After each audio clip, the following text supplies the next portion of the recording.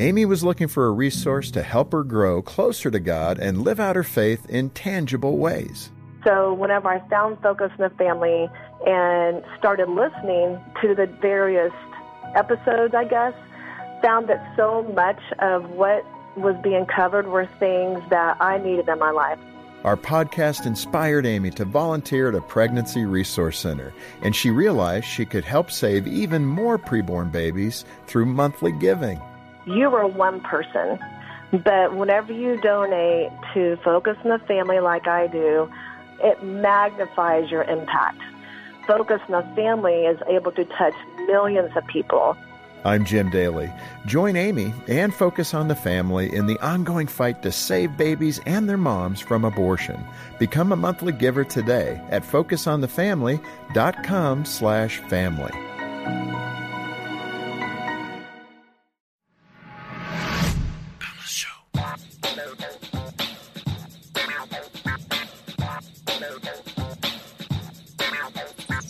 Hey everyone, this is Lisa Anderson with The Boundless Show, and here is what is coming up in just a bit. Later on for our inbox, a listener was recently asked about the topic of embryo freezing. How can she navigate this tricky subject when she is talking to other people? Well, our friend Dave Davis, who is a medical research analyst, is going to answer that question. And then for our culture segment, our own Tim Gegline, he works in our Washington, D.C. office on all things government and public policy, is going to share about how Christians can be engaged in the culture even amid the political exhaustion, and also talk about learning from our nation's history. So here we are for our roundtable, though, and we're going to have a spirited conversation with our friends Kristen, Brittany, and John. Hey, y'all. Hi. Hi. Hey, Lisa. Hello. We're going to talk about seasons of life changing. So we tend to think that we just walk through seasons of life and it's just going to be like, okay, on to the next one, on to that. But I think some of us get stuck in seasons, and some of us maybe run through seasons a little too fast, and some people just ignore seasons or hope that they'll go away. So we need to have a conversation about this, and it's a very apropos one because we are now I feel like for most of the U.S., at least, we're very anticipating spring if it hasn't come already. In Colorado here, we can never just call it spring because we know we get snow in June, so it's just kind of a downer. But for those of you in the precious South and everywhere else, you actually have flowers, so don't even write to us and talk to us about it. Okay. Meanwhile, that was just a little side note. That's a bonus for all y'all. I want to start out actually asking you guys about spring. What excites you about spring? What are you most excited about now that we're talking about it? So you mentioned how we get snow in June. I think the latest I actually have seen snow here was May. Yeah. But typically in the springtime here in Colorado, I find that I'm able to go on longer drives because the days are longer, and also the roads don't have quite as much snow on them for the most part. So getting in my car and going for a long drive while the sun is setting is something nice. I'm really, really looking forward to for the springtime. Yeah, I feel like I have read before, and I'm almost positive this is correct, that July is the only month on record where Colorado has not recorded a snow. So we have had snow in every other month of the year. So not that we want it to happen this year. So, all right, Brittany, how about you? Here in Colorado, it is snowy for quite a bit longer than... Well, it didn't snow where I grew up in Southern California or where I went to college in Texas. So the spring means it transfers from skiing season to hiking season. And that's a beautiful transition because by the end of ski season, your feet are kind of over it. So you just decide to torture them in more comfortable shoes, going for longer amounts. And so, yeah, spring to me means the start of the hiking season. So I'm excited for that. Okay, cool. Mine is not weather related. Sorry, I'm going to start school in the spring, hopefully, Lord willing. So I'm super excited about that. Nice. Yeah. That's absolutely great. Good. All right. Let's talk about seasons of life now. And so what is a time that you often look back on and say, wow, that was a really good season? What do you think of as just kind of one of those I would go back there? I still remember the way it felt growing up in the Deep South when we would get into really the prime of summer, and it was in the evenings, and also times during the fall when the colors were really pretty. Two things that really stand out, especially from childhood, that I look back on and say, wow, that was a beautiful season of life, were 4th of July fireworks in the summertime and also apple picking in the fall. Those were two things that I look back on and say, man, those were fun traditions that also created beautiful seasons of life. I know this is totally cliche to say, but for me it's college, and I think that's because it's the one that most recently passed. But it was a great opportunity. I moved away from family for the first time, and it stretched me a lot in more responsibilities, financial wisdom, finding my own church, building my own community outside of my parents and my family. So it was just a really good season of growth and seeing the Lord provide. So it was really great. And I'm sure that once this season is over, however long it's going to last, I'll look back on this season similarly. You know, that was a great season of learning and building community and growing a lot. So, yeah, I kind of look at it like I think the best seasons are ahead of me. Like, I still haven't hit them yet. But looking back, I think my childhood just in general was a good season. I'm close with my family, and kind of similar to John, just those more specific memories like family game nights and vacations to Lake Tahoe and things that just had a lot of good family quality time, I think, are what I value most. And I look at those as being a good season, I guess. That's cool. Yeah, I feel like for me, there were elements of high school that were really good, which is funny because, I mean, there's like 0% of the population that says junior high ever. Probably just Definitely not. probably like 4% of the population would say high school. I don't know. But it was just it was a fun time for me. I was involved in a lot of stuff. I was in a marching band that actually was good, and we traveled and did a lot of national and international gigs and stuff. And then college was cool too. I went away to college.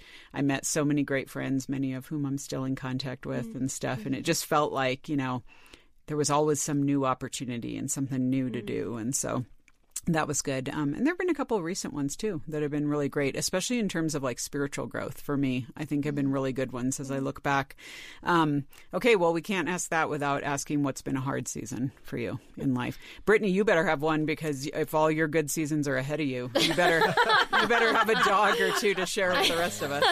Oh, definitely. I mean, I loved college as well. I think it had some of the highest highs of my life and the most exciting and most memorable times, but also definitely had the lowest of lows in college as well. I think my most difficult season was during COVID, but not because of COVID, because now I feel like COVID's the cliche answer. It's like, oh, I struggled during COVID, like everyone did. But I was just in a really bad relationship, and it was coming to the end of it, like kind of when COVID started. And so I went on a birthday vacation with all my friends and family where my ex-boyfriend came, and that was kind of the final straw. And I knew I had to break it off, so I did. But I went into full, like, I'm retreating into the mountains. I'm too embarrassed to face anyone after this, like, horrific trip. And so everyone was so worried about me because I just wanted to be alone. And then it was COVID, so everyone was already isolated. And so I did go to the mountains, maybe not for as long as I said I would be in the mountains, but I still was there, did a lot of reflection and prayer. But yeah, that season for me was just really difficult, like the end of that relationship into the mourning process after, and having to face my friends and family. Yeah. Okay. Two come to mind for me. One would have been high school, which actually was a really good time for me. But emotionally and socially, it was kind of lonely because I was homeschooled, which was great. And I got involved in a lot of co-op groups and took other classes with homeschoolers. But it didn't have quite the social structure that college had. And so I battled lots of feelings of isolation during that season. And following up on what Brittany said, start of COVID was definitely very tough for me, but it was mostly because that was right around the time that my mother passed away. And so I think she passed away about 2 months after certain lockdowns started coming in place. And so all that combined at once was a very, very tough season. That's hard. Yeah, that is hard. I think my season is also college. It was the highest highs and the lowest lows. But I mean, being away from home, while that was a great opportunity to grow, it was also really rough. My freshman year, my roommate never showed up. And so I remember thinking, oh, well, maybe she's just moving in a little bit later. And then week 2 hit, and I was like, she's never coming. So then I was alone at this college I didn't even know existed before I applied. And, you know, all of these just unfortunate combinations of things. And then my church there was great at teaching and instructing, but I had a really hard time building community at my church. And so then for like 2.5 years, maybe 3 years, it felt like, to just really, really trying to build community. So I think, yeah, college was great, but it was also really hard. But I think one of the reasons why I look back on it and it's so sweet is because I see how the Lord really taught me long-suffering and patience and faith. And so it's just really cool that even though it was really rough for a while, he was so faithful all throughout. So that's good. I think I would share for mine. I'm also going to share it in the context of my next question. So I want you guys to think about this. Kind of like seasons where, as I alluded to at the beginning, like you've gotten into this season and maybe by some of your own choices or non-choices, you've just gotten a little stuck. And you're not sure exactly, like, do I need to do something big to get out of this, or do I need to get radical or be like whatever? For me, I'll share a hard season was my first time in Colorado. I came out here, worked a job, and I lived here for 1.5 years. And I guess I just never, for me, my stuckness was, I don't think I ever really put both feet here. And I didn't really invest. I didn't make a lot of great friends. I didn't really plug into a church. So if you put I didn't really before every single thing, that was my 1.5 years here. I just kind of felt like, am I really committing to this? Is this really in my best interest? Is this really something I'm into? And so it just ended up being a really hard and lonely season and just kind of lame overall. And so then I left, you know, because I'm not one who avoids forcing change on myself. So at least I have that. I was like, time for a move. And then I moved into another hard season by making that move. So, but at least I did kind of stop the inertia on that front of just letting things kind of devolve where they were. So what would you guys say as far as like, have you had any clues in your life of like, something here has to change, or I'm going to end up being stuck or not knowing what to do beyond this? That's such a good question. This actually happened to me the other day at church. And oh, no. Stuck at church. Here we go. So I recognized this in kind of my own mind. So in my church, towards the end of the service, we take communion. And before we take communion, we actually do a prayer of confession. Mm-hmm. And the other day, I literally caught myself, and this was not good, but I caught myself recognizing the fact that during the prayer of confession where I'm saying, God, I repent, and God, I need your help, I was focused the entire time on people who've gotten on my nerves recently and focused on this needs to change in that person, that needs to change in that person. And then that same day, I got the notification of how much time I had been spending on my phone. And I'm like, wait a minute, I probably need to rein this in a little bit. So that was an indicator to me that I need to be more disciplined with how much technology and screen time I'm using. Okay. Yeah, it's weird how it can affect kind of your mind and your heart and stuff. Brittany, how about you? I think the first step to get out of a comfortable season is to acknowledge it, like acknowledge that you've been in it too long.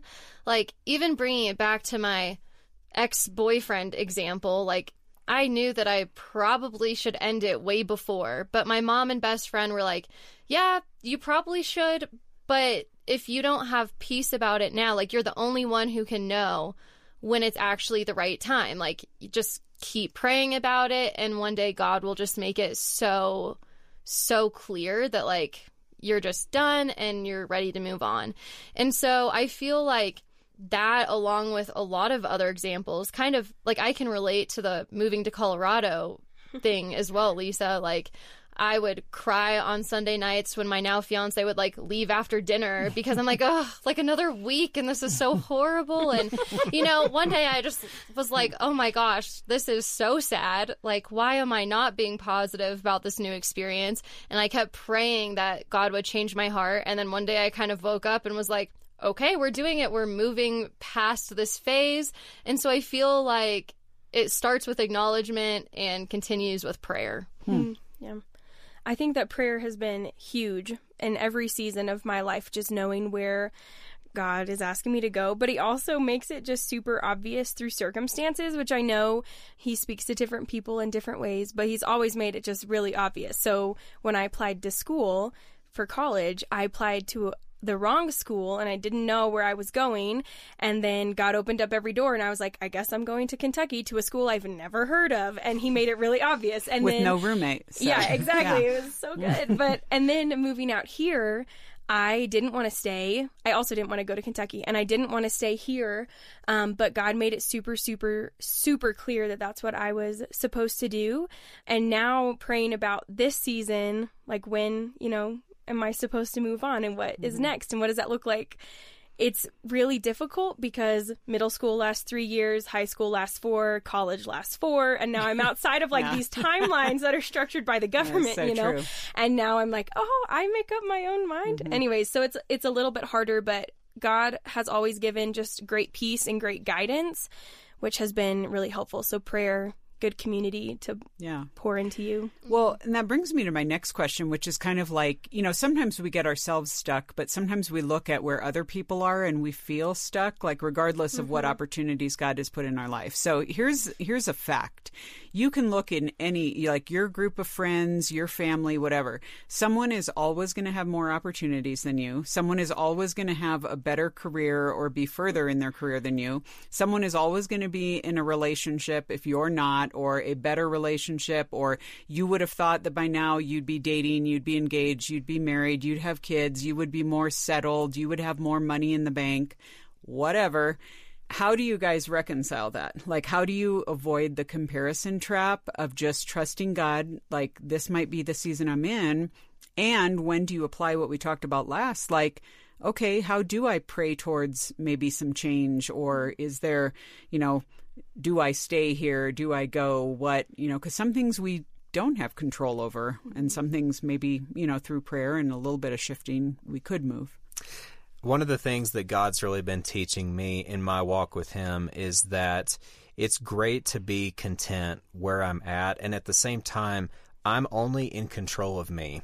I can celebrate other people and their accomplishments and their joy and their engagements and that sort of thing, but real joy is found when, I know this may sound a little overly simplistic, but the key to joy, honestly, is to have a regular daily habit of saying, yes, Lord, even when I don't want to do something, because joy is in becoming who God has called me to be.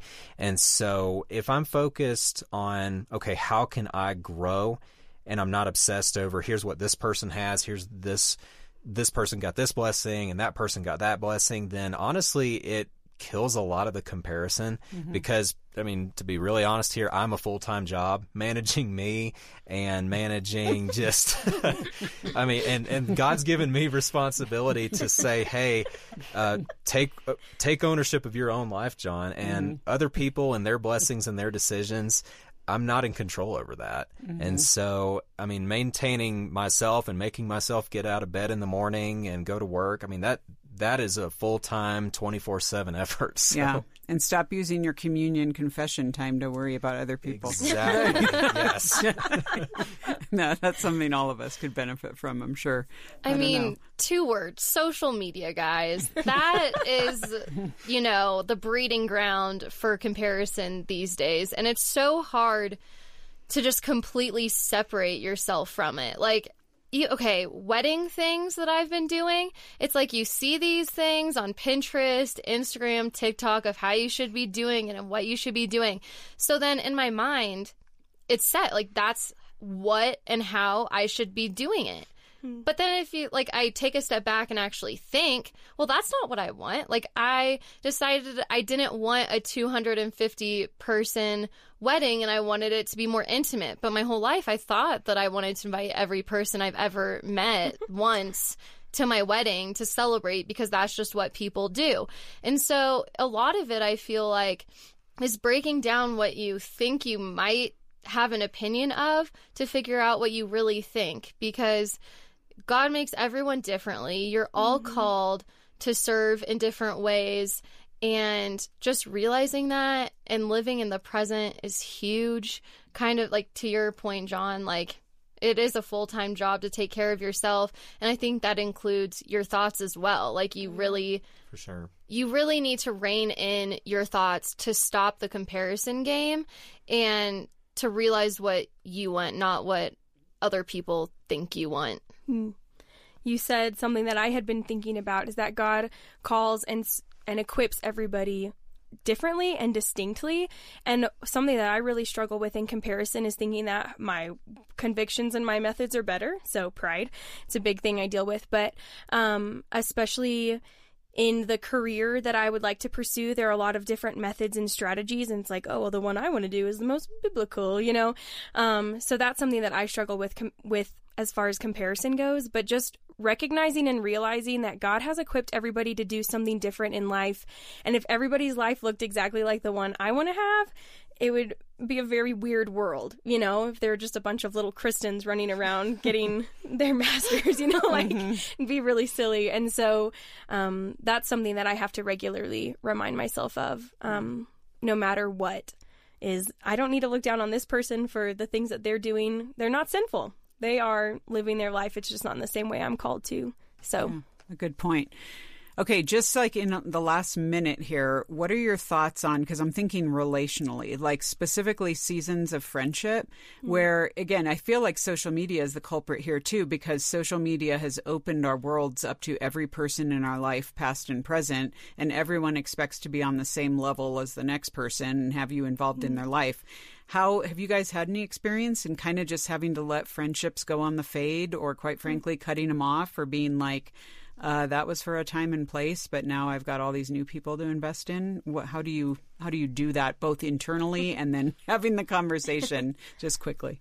For sure. I remember there was a really special time in college where I was part of a men's prayer group, and I look back on that and say that was a beautiful time of spiritual growth for me and my friends who were a part of that.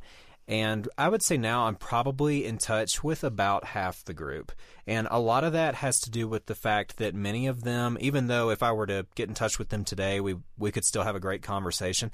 A lot of it is that they have gotten married and are now having kids of their own. Some of them I am still in touch with, which is awesome.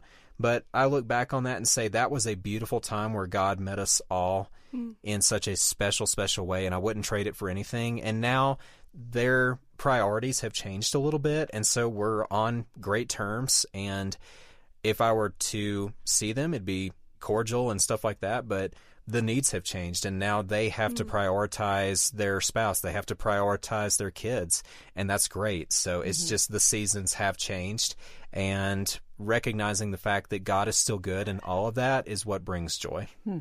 I used to be behind the mindset of friends are forever, and once you're my friend or we're friends, that is something that is unbreakable.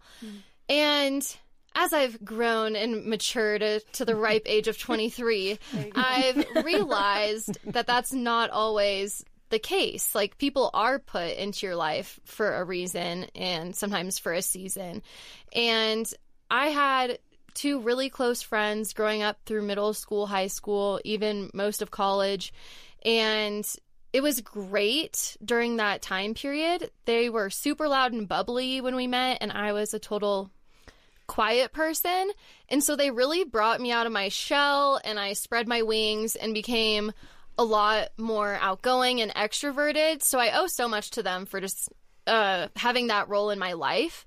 So as we got older, it just was not a two-way friendship. They would leave me hanging a lot. They didn't put in equal effort.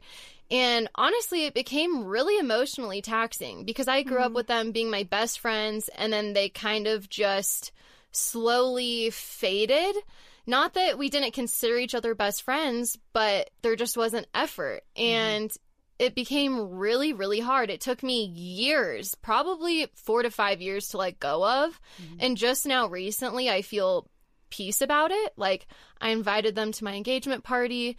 They didn't come, but that was okay because I knew they probably wouldn't. And there's no harbored feelings anymore. And I'm okay just being casual friends with them and having them in my life. And it was a really good lesson for me to learn that they really were there for a reason and a season, and God had a plan. Mm-hmm. I think 3 questions come to mind to consider with friendships is how intentional are you both being, how reciprocal are the feelings and the desires to hang out, and how burdened personally am I to maintain that relationship. So I have 3 friends in mind that when I would come back to Oklahoma from college, I would ask all 3 to hang out. And one was super consistent. She would ask when I was going to be in town. So that was a super reciprocal relationship. Another one, every time I would ask her to hang out, she wouldn't have the time. And so that was where I was intentional and she wasn't. And then there was another friend that we would make plans and then she would always back out. And these are all friends that I loved a lot. And the third friend, I knew that she was going through a really hard time. I loved her. She's one of my oldest friends. And so I didn't care how many times she flaked on me because I felt super burdened. No, I am supposed to be your friend for forever. And the other 2, I didn't feel that strongly about. So I was blessed to be able to maintain one. We're still friends, trying to get her to move out here. She's not coming. It's sad. But so those are the 3 questions I kind of... And that's consider. good that you mentioned that, because I think a lot of people don't recognize the value of like praying over a relationship and recognizing that like the Holy Spirit will be faithful to guide you as to should this friendship continue? Should it be at the same level it was before? I think a lot of us are in relationships where they work because we have a point of context, like during the week. Like that's me with my small group.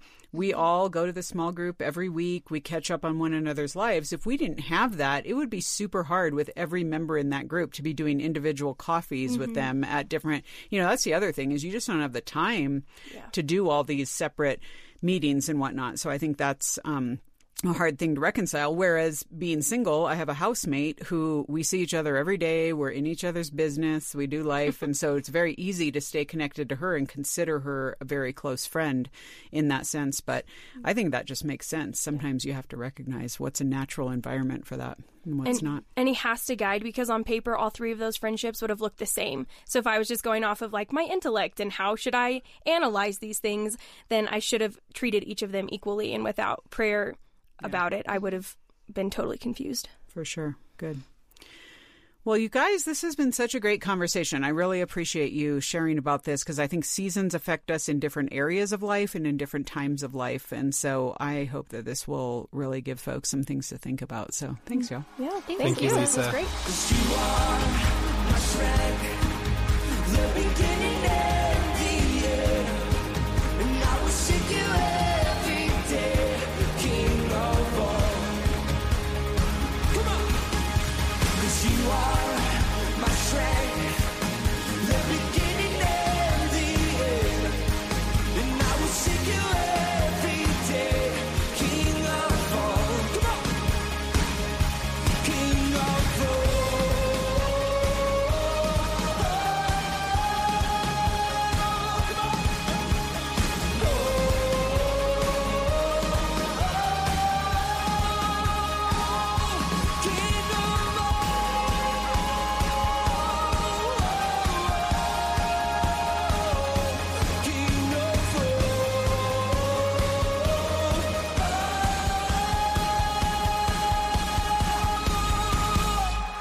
All right, folks, we are here for this week's culture segment, and we get to invite back a friend of Boundless and a colleague of mine. We have got Mr. Tim Gegline here. Tim, great to have you. It is wonderful to be with you. It's always a pleasure. Well, this is our privilege, of course. You do so much, and it's not often that I get to see your face because you are out in Washington, D.C., so we've got all of our international listeners, but they're not Americans. Most of our international friends actually know cities of the world and like where they are.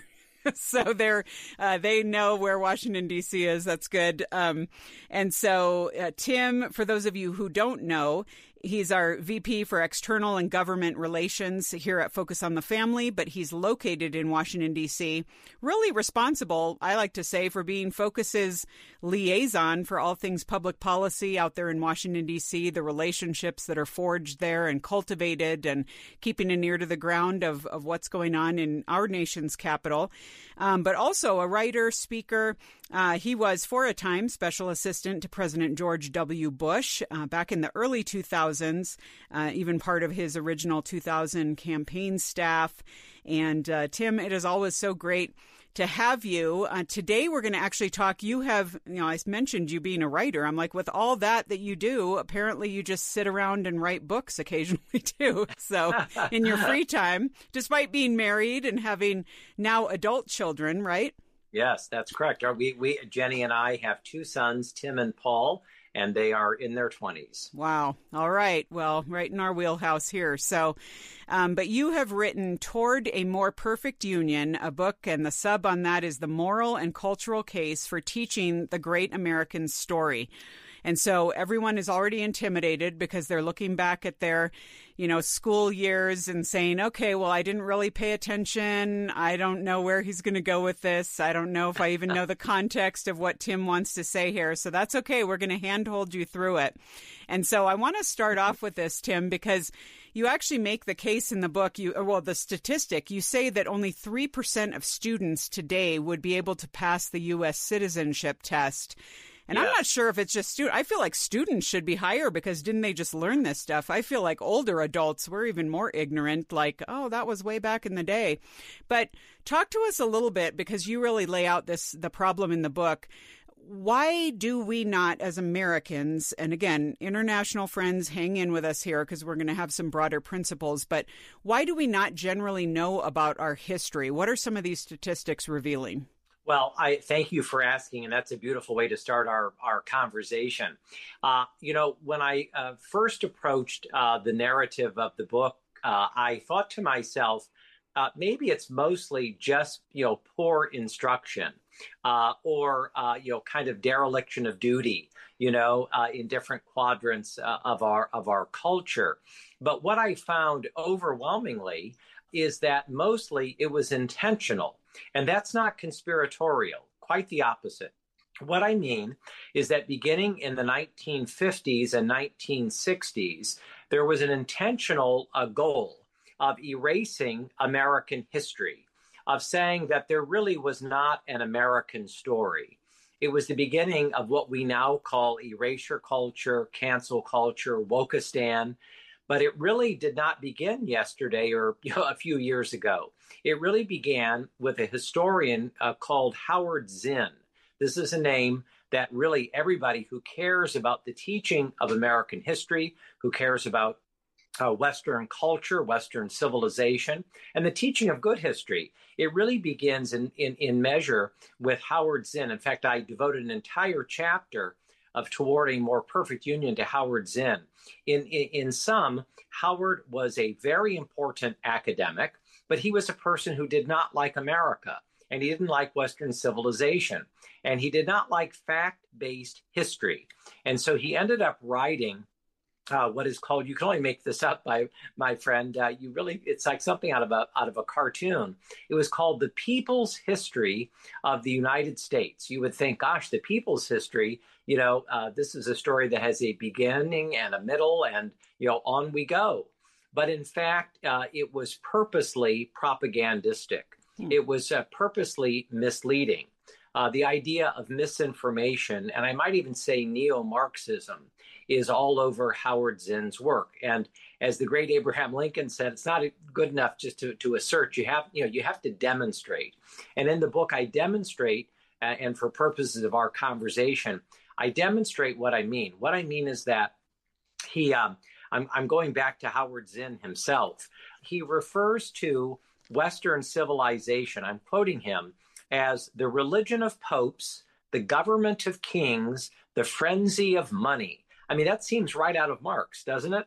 Among other things, by the way, he states that America became involved in World War II to protect, and I'm quoting him again, to protect the imperial interests of the United States. So the bottom line is that Howard Zinn's version of history is now the dominant one, which is taught in our education system.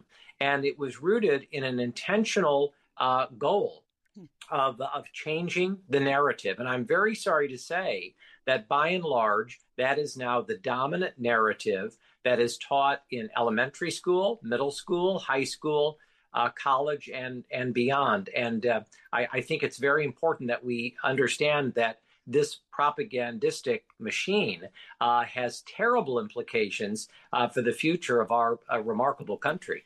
Yeah, well, it's interesting you say that, and it makes me think how it's so weird, because when we generally talk about this, I feel like most people will say, okay, well, it's good to take an honest look at history, and we should learn from the past. Anyone will say, even on a personal level, we should learn from past mistakes, we should learn from past successes.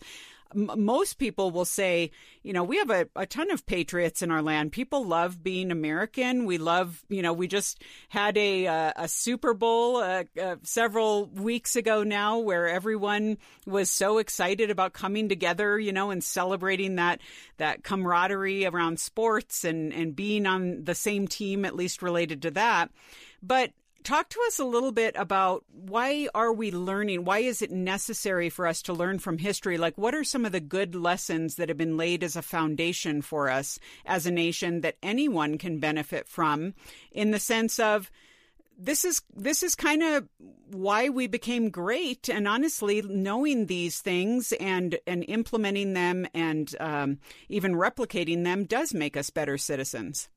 I could not agree more. I mean, I really do. I completely agree. Toward a more perfect union is rooted in a very simple view, which is that we have one country. We don't have 900 countries in one country. There are not 15 stories. There's one story, and it is the story of all of us who are either native-born citizens or citizens by choice. That's the extraordinary nature that is baked into the cake of the American experience. For instance, if I may say, there is a rather malevolent new project called the 1619 Project. This was cooked up, if I may say, by both the New York Times and the Pulitzer Foundation. They poured a lot of money into this. The 1619 Project is now being taught in thousands of schools around our nation. It's not fact-based history. It's kind of Howard Zinn history. And to be even more specific, for instance, it posits that the United States of America did not begin with the Declaration of Independence. Now, everybody, left, right, and center, going to your question of unity and the United States, e pluribus unum, right, out of many one, this wonderful credo of our nation. The 1619 Project says, contra history, that the United States began when the slave ships came to the coastlands of the Commonwealth of Virginia. Now, everyone knows that that's not the case. In fact, there was slavery in America long before that, I think introduced into the DNA of what became our nation, by the Spanish. But when you are a little person, and you trust your teacher, and you trust the textbook, or you trust the curriculum, or you trust the social media, and this kind of misleading information is poured out, into you, beginning sometimes in pre-K all the way through high school, the kind of unity and one story, one history America that I think was so beautifully on display at the Super Bowl and so many other places, by the way.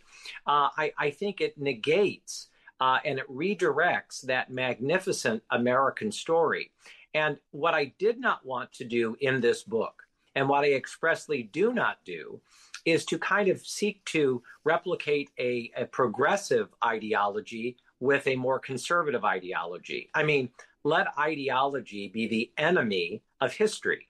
There are many national sins in the history of our country. We ought to say that.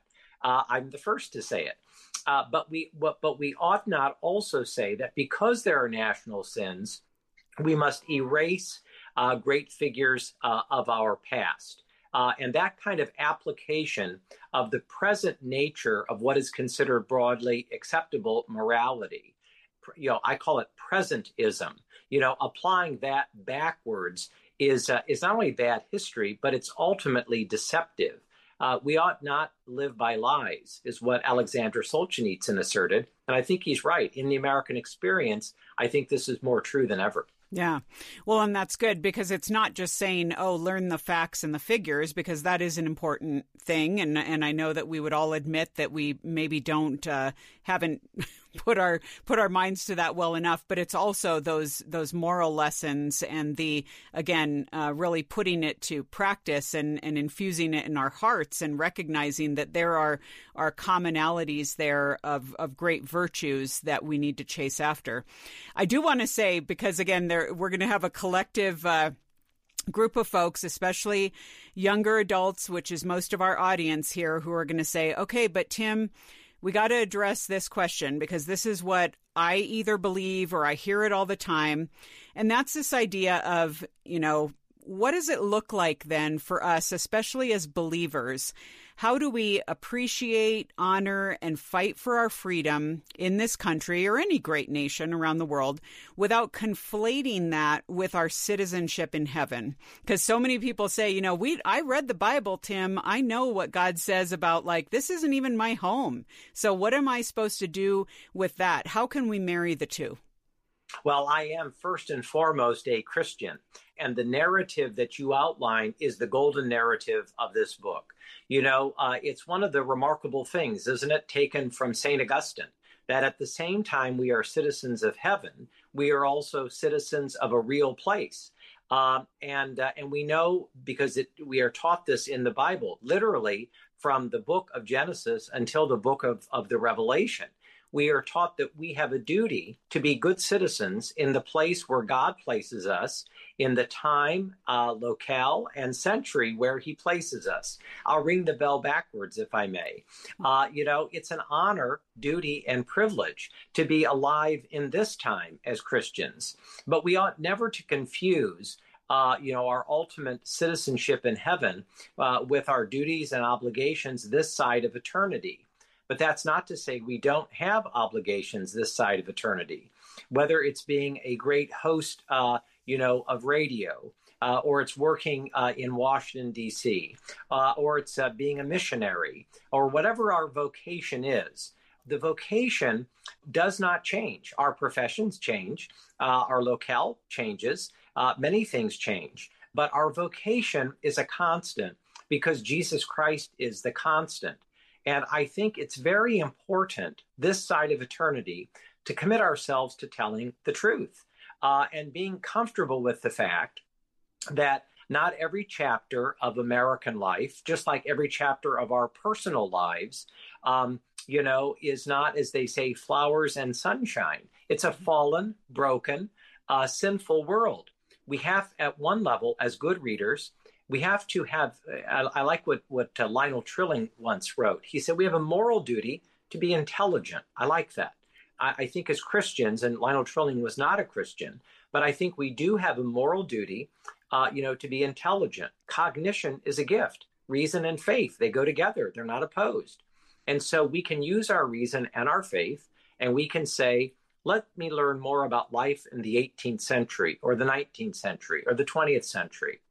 And let me be, an honest broker of what the facts say.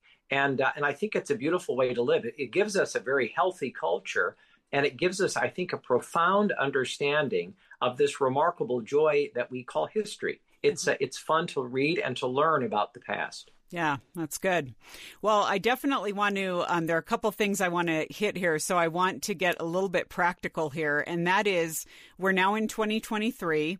How in the world do we only have another year left before another national election? I don't even know. I just lost the last 3 years of my life. But you have got to help us. You're out there in Washington, D.C. You hear this much more than we do. You have much more the pulse on what's going on. A lot of folks, especially younger adults, millennials, Gen Z, are still struggling with election exhaustion from the last go-round and what came out of that, January 6th, riots, everything, all the narratives around that. How are we going to go about looking forward into this upcoming political season, the debates, the ads, everything, the constant news cycle. Let us know practically how to enter into this with hope, with a sense of wisdom, a sense of sanity. And what's your advice for a younger generation to navigate this space?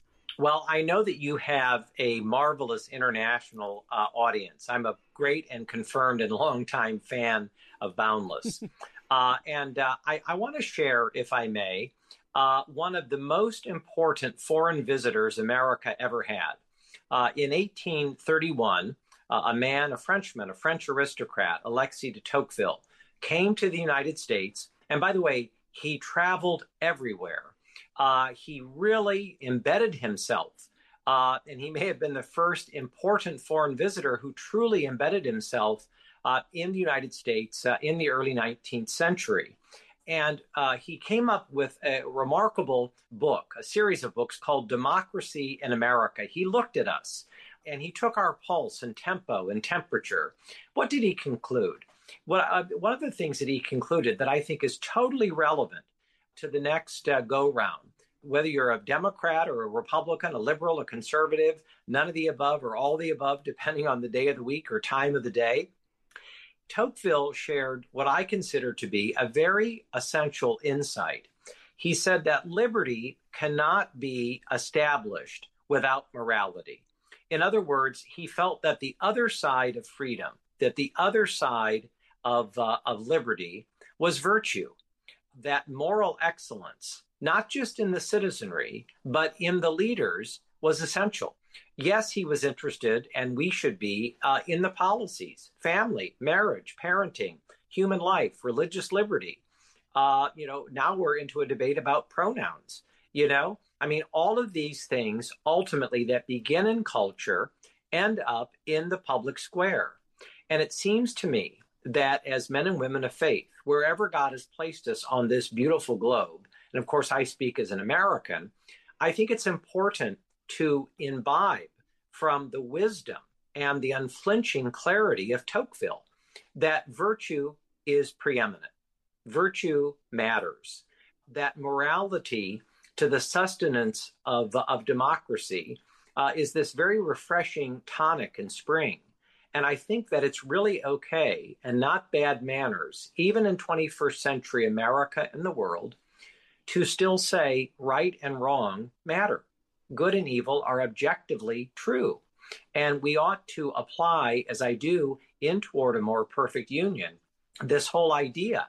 And may I say, that's why I give it the subtitle, the cultural and, moral case for teaching the American story. Culture leads, and public policy is downstream from culture. And we ought to pay attention to healthy, and we ought to pay attention to unhealthy culture as we think about applying it going forward. Yeah. So I'm assuming that, we know, candidates will throw their hats in the ring. Some have already, more to come.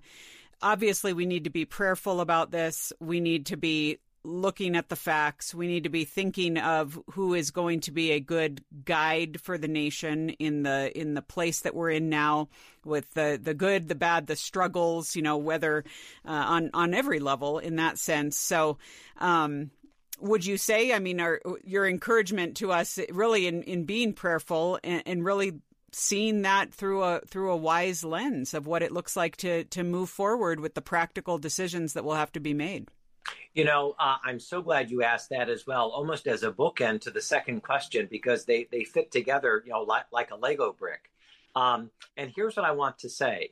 I begin the book by sharing my first meeting with a man who I deeply respect, David McCullough. He's now deceased, but he was and is one of the most important historians of the entire 20th century. He is a towering figure. And believe it or not, as I share in the book, the very first time I met him, he told me he was suffering from insomnia. I thought, gee, that's an interesting icebreaker. And the reason he started our friendship that way is because he wanted me to know that the basis of his insomnia was he had regular meetings with the political class. He had regular meetings with cultural leaders, and he was always dumbfounded and shocked by the fact that they put such a preeminence on politics, but they knew nothing of history. I think that one of the things that David shared with me is part of the narrative of this book, that there are ramifications and implications for constitutional, historic, and cultural illiteracy. And that doesn't mean that everybody who's listening to us or anybody who was ever born, needs to always feel that they have to have a 100% on a proverbial history test. That's not the assertion or the assumption. What it is that you have to know things, and that to be a good citizen, it's worth understanding the antecedents, the foundation, the basis of what makes this a rather exceptional country, not a perfect country. That's why the title of the book is From the Preamble to the Constitution, toward a more perfect union. We're always moving, we pray, further toward the beautiful, the just, the true. That's aspirational. That's very American. It's in our DNA. Mm-hmm. But never perfect. There was only one perfect person, Jesus Christ. Mm-hmm. But that does not in any manner negate the fact that we have to understand some of the basics. And it's important to be good citizens, to be as informed as we possibly can be. And history and culture help shape that. Yeah, that's good. Well, Jesus would get my vote if he threw his hat in the ring, but that's okay. We're gonna rely on him anyway, prayerfully, for guidance in this next season. Okay, my last question for you in the minute or so we have left is a fun one, because one thing that you have personally benefited from is really going to so many places around this country where American history happened, and where there are still, through battlefields, through monuments, through things that tell the stories. They're just really neat and special places. I'd love to just hear, what are a couple of your favorites, the most meaningful ones where you really felt a connection of like, I'm experiencing where history happened? I'm very honored to be asked that question. It's the perfect final question, and I have three of them. The first one is Valley Forge, Pennsylvania.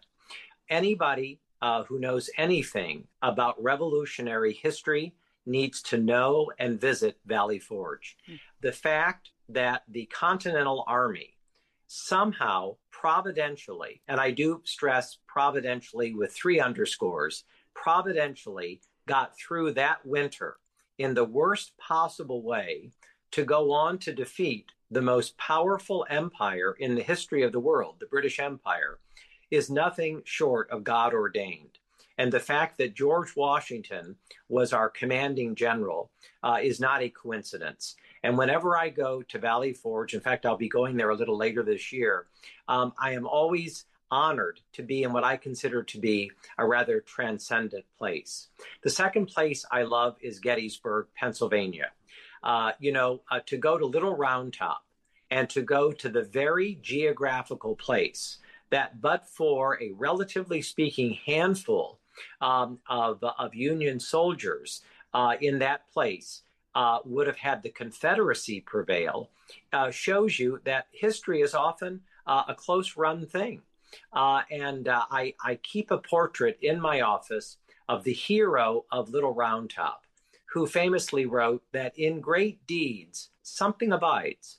And I think that's right. And Joshua Lawrence Chamberlain is one of the great Americans. And the third and final place that I would commend to people is standing on the south rim of the Grand Canyon. I'm a conservative. He was a progressive. But Theodore Roosevelt, who I think is one of the absolute great Americans and one of the truly great presidents, he said that every American should at least one time in their life stand on the south rim of the Grand Canyon. You realize that it's an extraordinary country, but it's also an extraordinarily beautiful country. And in the premise of your question, you asked, I'm very honored to have visited all 50 states. The National Park Service is a hero of mine. The Revolutionary War battle sites, the Civil War battle sites. I think we need to take our children and our grandchildren to them and to really share the great American story and to go to these places and to kind of absorb and to soak in what actually happened there. It's a really joyful thing. That's so cool. Well, Tim, we're really privileged to have heard this from you. Really, the fact that you penned this in the book, the fact that you're sharing it with us, and just your wisdom born out of experience, as well as just your heart for how God has given you a joy for this and passing it on to these coming generations.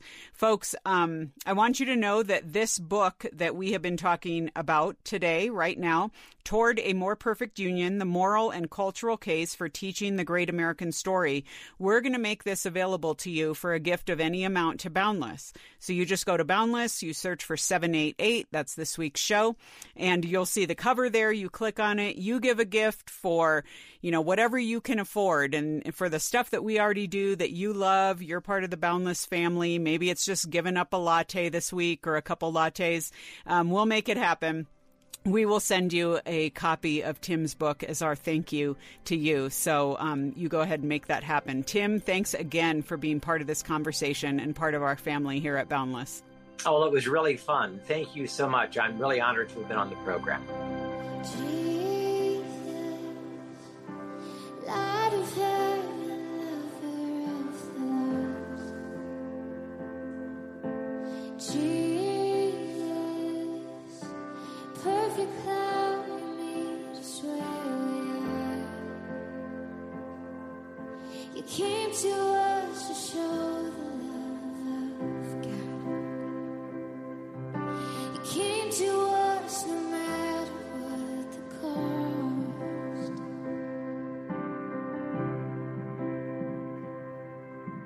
Jesus,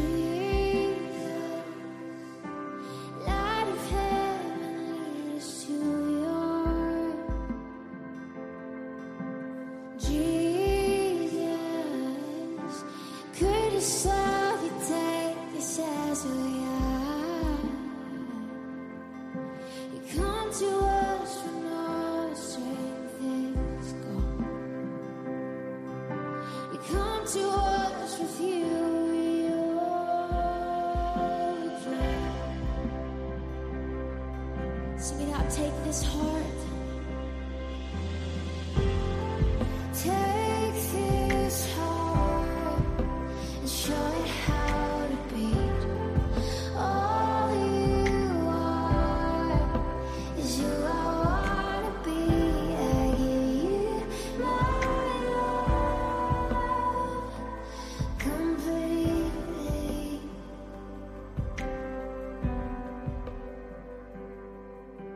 Jesus, light of heaven, lover of the lost. Perfect love, you meet us where we are. Well, folks, we are here at the end of the show, opening up our inbox as we do when we answer one of your questions, and we always bring in one of our fantastic experts. And this week we have Dave Davis. He is our medical research analyst here at Focus, so all things ethical implications around health and medicine and all that implies. So, Dave, welcome. Thank you. I'm glad to be here. Good to have you. Okay, you are our guy for the day because here's what our listener's asking. She says, recently someone asked me about the topic of embryo freezing. I know of a Christian friend who chose to freeze her embryos when she was in her mid-30s so she can have a family later on in life. I'd like to understand how I can navigate conversations with Christians and non-Christians about this topic. That's great. It's an interesting question that she's asking because a lot of people are looking at this and they're saying, well, is this God's will? Should I be putting off having a family till later? Is that my choice to make, or should I just let God be in control of that? And it's one of those things that God is silent on. He doesn't give us a whole lot of principles that dictate this sort of thing. But there are questions that a woman needs to ask when she's considering freezing embryos aside. One is just a matter of priorities. For a believer, we know that family and children are a crucial part of God's design for us. It doesn't mean everybody's supposed to have all the children they could possibly have all the time. It just means that that's God's general plan for us. And if family and children are like way down on the list of your priorities, that's a problem.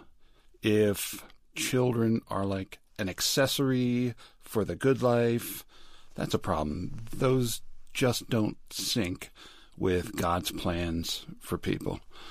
But there are practical concerns as well. And one of those being, as a woman ages, fertility declines. So this particular woman who's freezing embryos away in her 30s and is going to get back to them later, she's going to find out that it's often a lot more difficult to get pregnant and to carry a pregnancy as you've passed through your 30s. And, you know, a lot of women don't know this. And a lot of companies are selling this as part of their reproductive benefits package. And really, the benefits are accruing to the company. The woman's going to find out this wasn't the benefit I thought it was going to be. So that's a very practical concern that women need to be thinking about.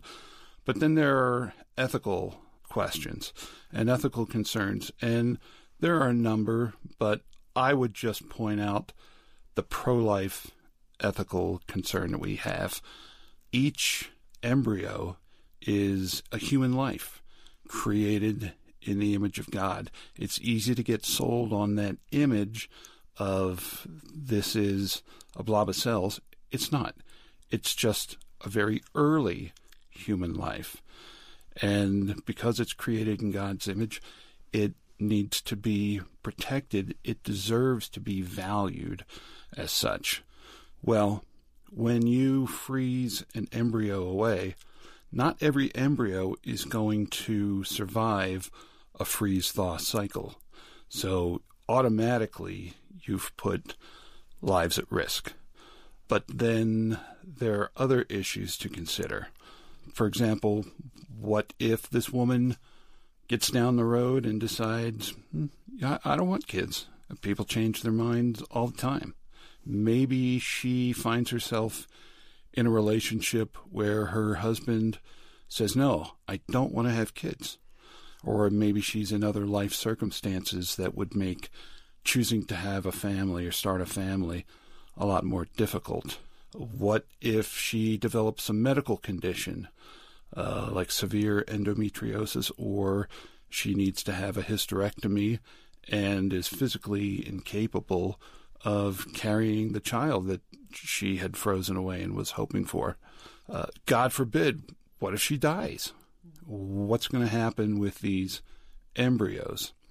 Well, there's only a few things that can happen. A best case scenario, embryos could be donated to a couple who can use those. They may be having infertility problems themselves, and they could adopt those embryos. That's a best case scenario. It is also a very, very, very long shot. What is most likely to happen is one of two things.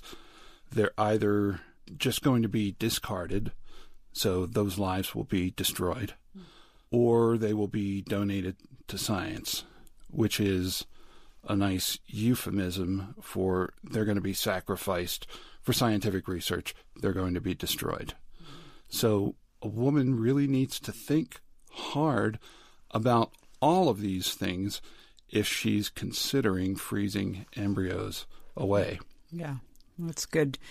Good point and good direction as far as like helping a listener think through, like, yeah, this isn't just a one and done. It's not a simple solution. There are a lot of caveats here, and we don't know the future. And so I think this listener asking this question, it's such a good point to have a wise conversation around it and approach it prayerfully. So, Dave, thanks so much for weighing in on that. We really appreciate it. My pleasure. All right, folks, that is it for this week's show. As always, we do want to hear from you, so you can write to us at editor@boundless.org, and maybe we will answer your question in the future, or just write to us and say hello and say, hey, happy March. We appreciate that, too. So anyway, either way, I will see you around next week. I'm Lisa Anderson for The Boundless Show. The Boundless Show is a production of Boundless.org. Focus on the family.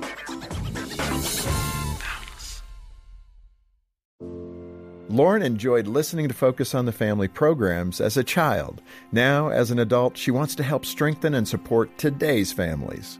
I enjoy being able to give money to an organization that can do with it what I could never do on my own. I can't possibly reach millions of people or thousands of people like they can. I don't have the level of resources that Focus on the Family does. So I am giving money every month to invest in people that I've never even seen, that I don't know their names or their faces or their backgrounds, but I know that I'm able to make a difference in their life due to giving money to such a great organization.